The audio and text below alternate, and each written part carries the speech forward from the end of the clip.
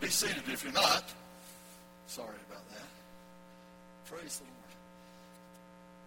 You know, that's a very scriptural song. Paul speaks of the peace that passes all understanding, beyond our comprehension, the peace that God showers upon us, gives to us. As our faithful God gives us what we need, he gives us the peace. In every situation, every time of need. Have you found yourself needing the peace of God? I have. More than one time, I have found myself needing the peace of God. And he always gives it.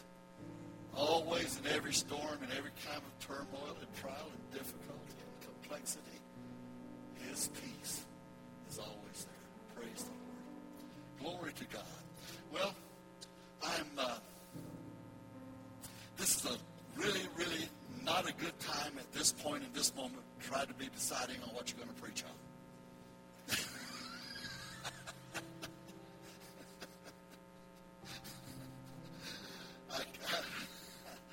I came in here this morning, ever since yesterday, all day long. I've been reading John chapter 11. The account, the narrative of Jesus bringing Lazarus back from the grave after he had been dead 4 days. And building my thoughts and my plans around preaching on that. And then I got here this morning and I started thinking about something else very, very strongly. And I'm not sure that what I was thinking about this morning, I'm not sure this congregation is up to receiving that message. So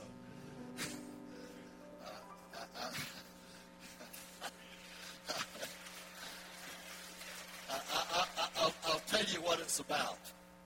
I started thinking about three people or three kinds of people that I never want to have to deal with. I mean, I have to anyway, but I don't want to. You know, do you remember that scripture when Paul said that do all things faithfully and justly and help everybody and do everything good that you can? And in that he said, and comfort the feeble-minded. That's in the King James Version. I'm not identifying anybody with that phrase. Don't misunderstand me. But the three categories of people. This morning I thought that I just don't want to have to deal with, and I know exactly what they are, but I don't. Lazarus is a good guy. He came forth from the tomb. I'm going to go back to Lazarus. I will preach that message at some point in time. I'll do it without announcing it. I'll just come in and preach it. And everybody know that I'm not talking about them. I'm talking about everybody else. But there's a way to be effective in serving God and living for God. There's a way to be ineffective. I've said numbers of times in this church, I don't know if you remember now, sometimes I honestly wonder if anybody ever pays any attention to what I preach, if anybody ever tries to put it into practice, if anybody ever remembers it. Now, I talked to somebody yesterday, and everything he said was contrary to everything I'd ever taught in this church. And I said, do you ever listen to the messages? Did you by any chance, I asked him, did you by any chance hear those two messages I preached? Part one was, I will obey. And the next one was part two, I will obey. They were separated by 3 or 4 weeks. I don't believe I heard those. Well, I didn't think you did. I was pretty sure you had not. Now, this is a conversation going on. And lest I become too clear in identification that some may know, I'll just stop right there. But it caused me just a question. I mean, if you have stood up here as I have, and Billy has, and I have preached, and you know, I want to tell you how long I've preached this. I've preached this since we were over on Kingsley Avenue in Orange Orange Park. When I got there, the one thing I had to preach was forgiveness. The next thing I had to preach was restoration. And I preached on that till I thought, God, don't you know anything else to give me to preach on? It was in one form or another, one fashion or another, I was preaching on forgiveness. Because in that church, there was a lot of things that had happened that were steeped in people in a lot of bitterness and enmity. I almost would say hatred. I don't ever want to identify that, but there was so much of that. For months and months, I just essentially preached one form or another, but it all came out to forgiving, living in the presence of God now, to be restored by grace to where we have been and where we want to be and where we need to be. And I preached it again and again and again. If you go back and listen to some of those messages, they're all there. If you go far back enough on the internet, the list of sermons are all in there. You'll hear it again and again and again where I'm preaching about forgiveness. Because, friend, I'm going to tell you this. And now, this is not something that I'm just saying today.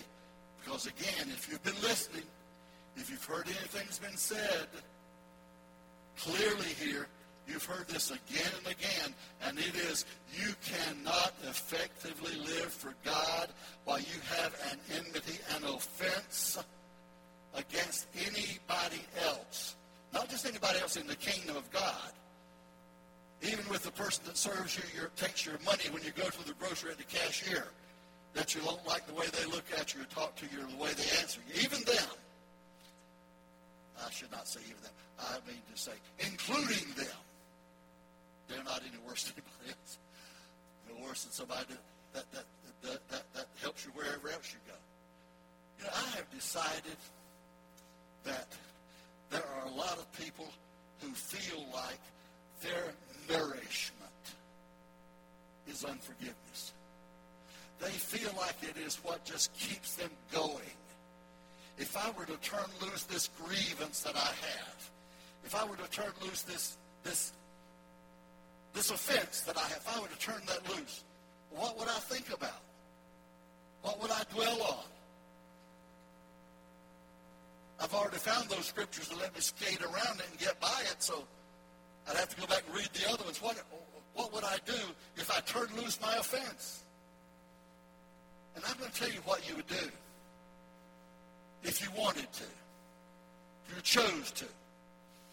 You'd find yourself liberated in the presence and the power of God in a way that you never have been. It's been so long since you felt that and so long since you were there, you'd hardly recognize it as something that God has done. And then all of a sudden you'd realize, oh, it's because I turned that loose that God gave me this.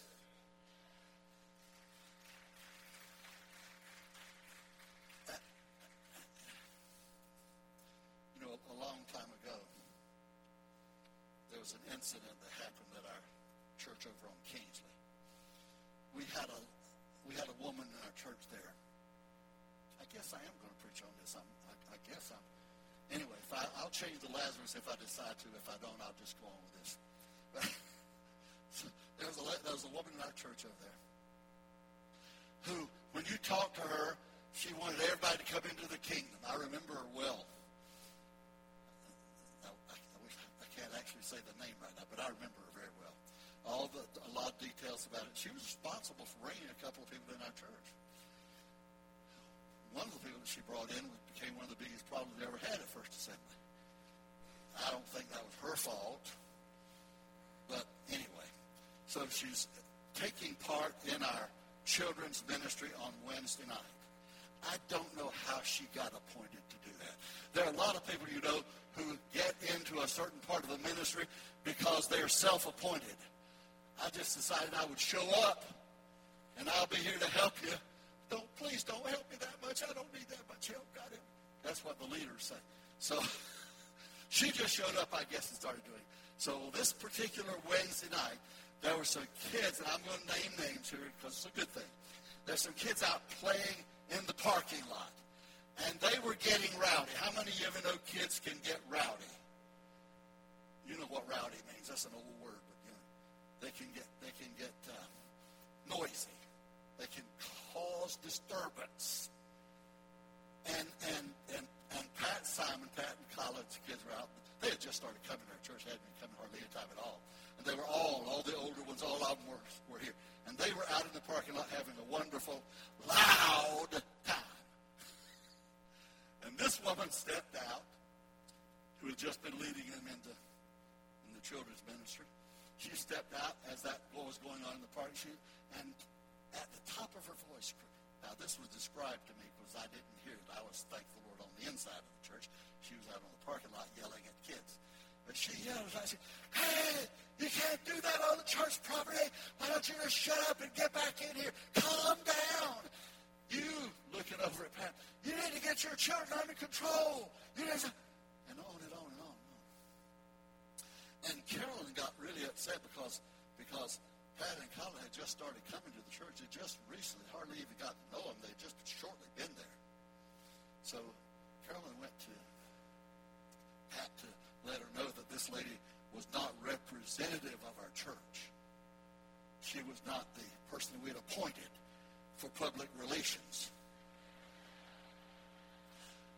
She just took the job on herself, as I said a moment ago. So Carolyn went to Pat to make sure, to try to smooth things over. And Pat said to Miss Carolyn, she said, "This is all right. You don't need to cover this with me. You don't need to come and talk to me about this. I'm glad to talk to you and all that stuff. We love you. We love being here. We're glad we moved here so we could be in the church." And they did. They moved here so they could be in this church. Moved from Ocala here, wanted to be in this church. And so, because this is what she said, I've never forgotten it. She said, because I decided a long time ago that I would not be offended.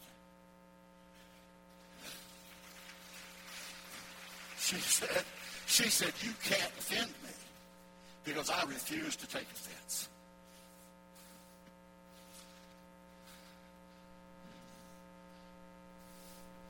God, I sincerely pray, give me more people like that. Fill up this church with people like that, oh God. Because they'll have victory and so will we.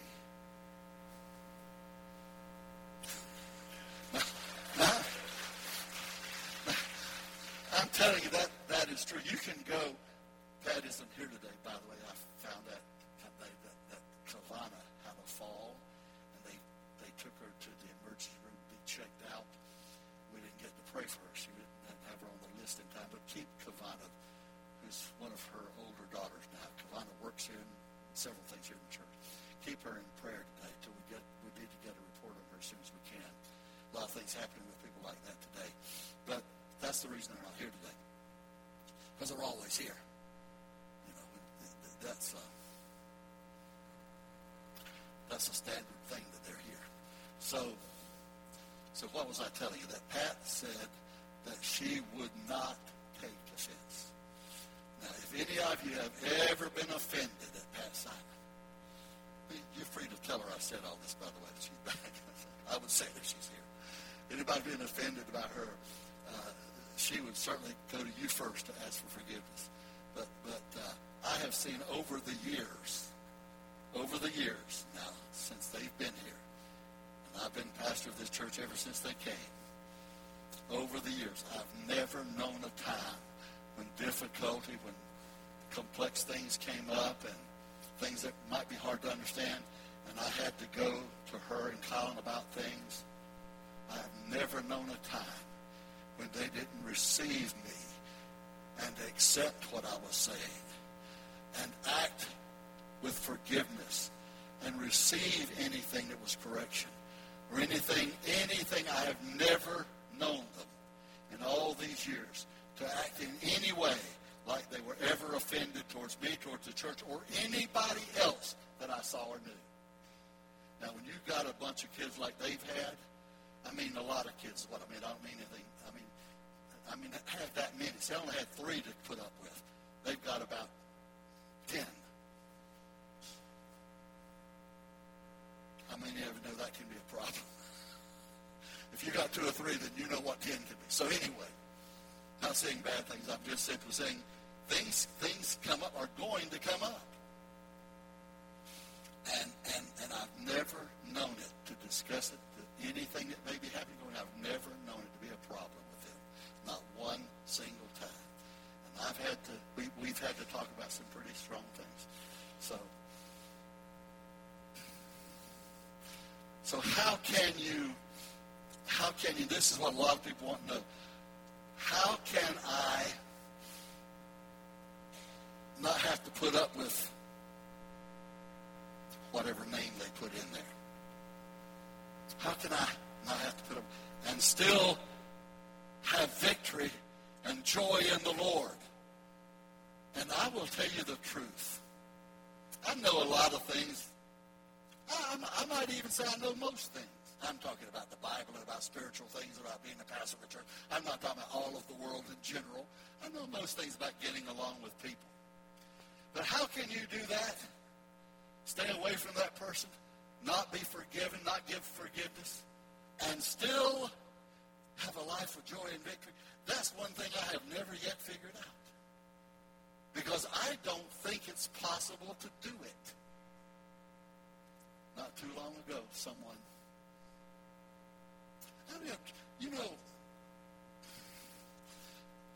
I ought to be telling this like it happened a few years ago in another time, in other ways, and saying, instead of saying here, because some of you will be sitting there and you'll be making notes on this, you're trying to figure out who this is he's talking about. What's the initials, Pastor?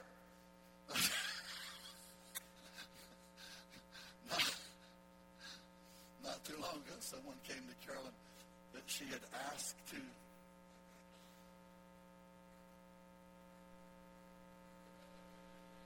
No, it's okay. She's not here. It's okay. That she had asked to speak to someone about making sure everything's clear and good and acceptable between these couple of people. And a couple of weeks later, she came to her, and Carol said, "Did you get to do that?" She said, "No, Miss Carol, I just decided I couldn't do that. I got really hurt. My feelings got really hurt, and I'm still hurt about it. I just don't think I can do that. I just can't go and do that." She couldn't go and say, "Things are all right. Forgiveness. No hard feelings."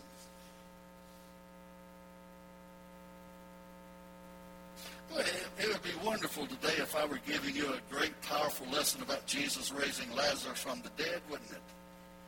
Well, I wish I were doing that. I wish that's what I had decided to do. I said, and I'm going to say this again, you can't be a Christian without being saved. But you may be saved without being a Christian. And you say, "Pastor, how can that be?" I'm not going to judge anybody's salvation, whether you're going to heaven or hell. I'm going to let God handle that. I'll preach the truth and let you know the truth, and if you hear the truth and you've got to repent of it, you do it. I'm going to preach the truth of salvation and let you know this is what the truth is and it's what the Bible says. But I can help you get saved, because I don't think it's a hard, complex thing to get saved. The Spirit of God is drawing you, you can get saved. But then, to be a Christian, you've got to live the life that's revealed as a godly life in God's Word. And if you don't do that, you ain't a Christian. You may be a saved soul, but you're not a practicing Christian. A lot of people there are a lot of people today that are Catholics. They're not practicing Catholics. You'll have to ask them why.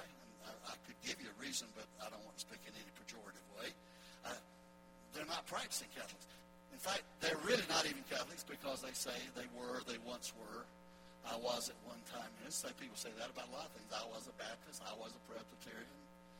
I was a Pentecostal. I was one time a Christian, but that's too hard for me. I can't do it, because it requires relating to other people on the terms and the basis of the Scripture. And it does. It really does. I was preaching, I think the last morning that I preached on I Will Obey, I took a scripture out of Ephesians, and I just read it. In fact, I read it twice. I read through those verses. No, I'm not going to do that. I started to say, does anybody here remember that? But if I do, I'd embarrass myself because so few people wouldn't know it. How many did I read those passages of scripture because it's so clear, so specific about what we must do in relationships with others in the family of God to have a life of victory and to live where God wants us to live. But you don't have to find a certain passage of scripture. You just pick up the New Testament and read it. Read the writings of the Apostle Paul. And when it comes to the point that you decide, well, I've made up my mind now. This person, this song leader, this pastor, this teacher, this usher doesn't deserve to be there because I read on Facebook about him. And I've got the goods on him. And he doesn't deserve to be there because somebody who knows him very well told me, whatever it might be. And then that becomes judgmental. You see, we often use the scripture, judge not that you be not judged. And we don't really quite understand what that means. But it is attributing actions, motives to someone else that causes them to come into to be accused of being a failure or a candidate for failure. So judging someone else, Jesus covered clearly and well when he said, if you want to judge someone else, be sure that you have taken the speck out of your own eye before you, that you've taken the log out of your own eye before you judge the other person for having a speck in his eye. So, I may be preaching only to 2 or 3 people this morning, although I seriously doubt it. But if this is just for 2 or 3 people today, it's worth it. Because, friends, what we're looking for right now, what we're expecting right now, and believing for right now, is a great move of the Holy Spirit. And do you know that every time God gets ready to move in a mighty and a powerful way, the enemy will disrupt it. And you know, it doesn't matter. It doesn't mean that the government of the county is going to come and say you can't have church services anymore. We're shutting you down because you said something wrong or preached something wrong. No. There's no ability for the devil to do that in our country. Here's what the devil will do. He will sow seeds and thoughts that then produce words in the minds and hearts of people who are receptive to him because they're willing to gossip. They're willing to judge other people. They're willing to let other people hang out on the skewer instead of forgiving and knowing that except for the grace of God, I might be right there myself. And every time God's Spirit is going to move, when God plans a move, the enemy finds a way to try to disrupt it. But listen, he's trying to do that now. But we do not have to let him succeed. We don't have to let him get away with it. We stand against that and say, no, this is wrong. I will stand for the truth of the gospel. I'll stand for the truth of the word. And I will not let this affect me in any way whatsoever, nor will I help it affect anybody else. I will pray it through to victory, and I will walk in the terms of God's word towards everybody inside the kingdom and outside the kingdom. Praise God. Praise God. Hallelujah. And I will say to you, I do believe, I really do believe that the Spirit of God is preparing us, working strongly within us to prepare us for the great, powerful things he wants to do in our midst. There are miracles God's ready to give this church. There are mighty answers to prayer that God is ready to give this church. There are promises that God is ready to fulfill for this church, and the enemy wants to stop it. The only one who can stop it, however, is not the enemy, but us. If we allow him get away with what he wants to do, we block the move of God's Spirit. If we stand against that and refute it and declare that we will bow in love and support one another and believe God for each other, God will give us victory and defeat the enemy who's trying to steal it. Hallelujah. Glory to God. Hallelujah. Praise God. Hallelujah. Glory to God. Glory to God.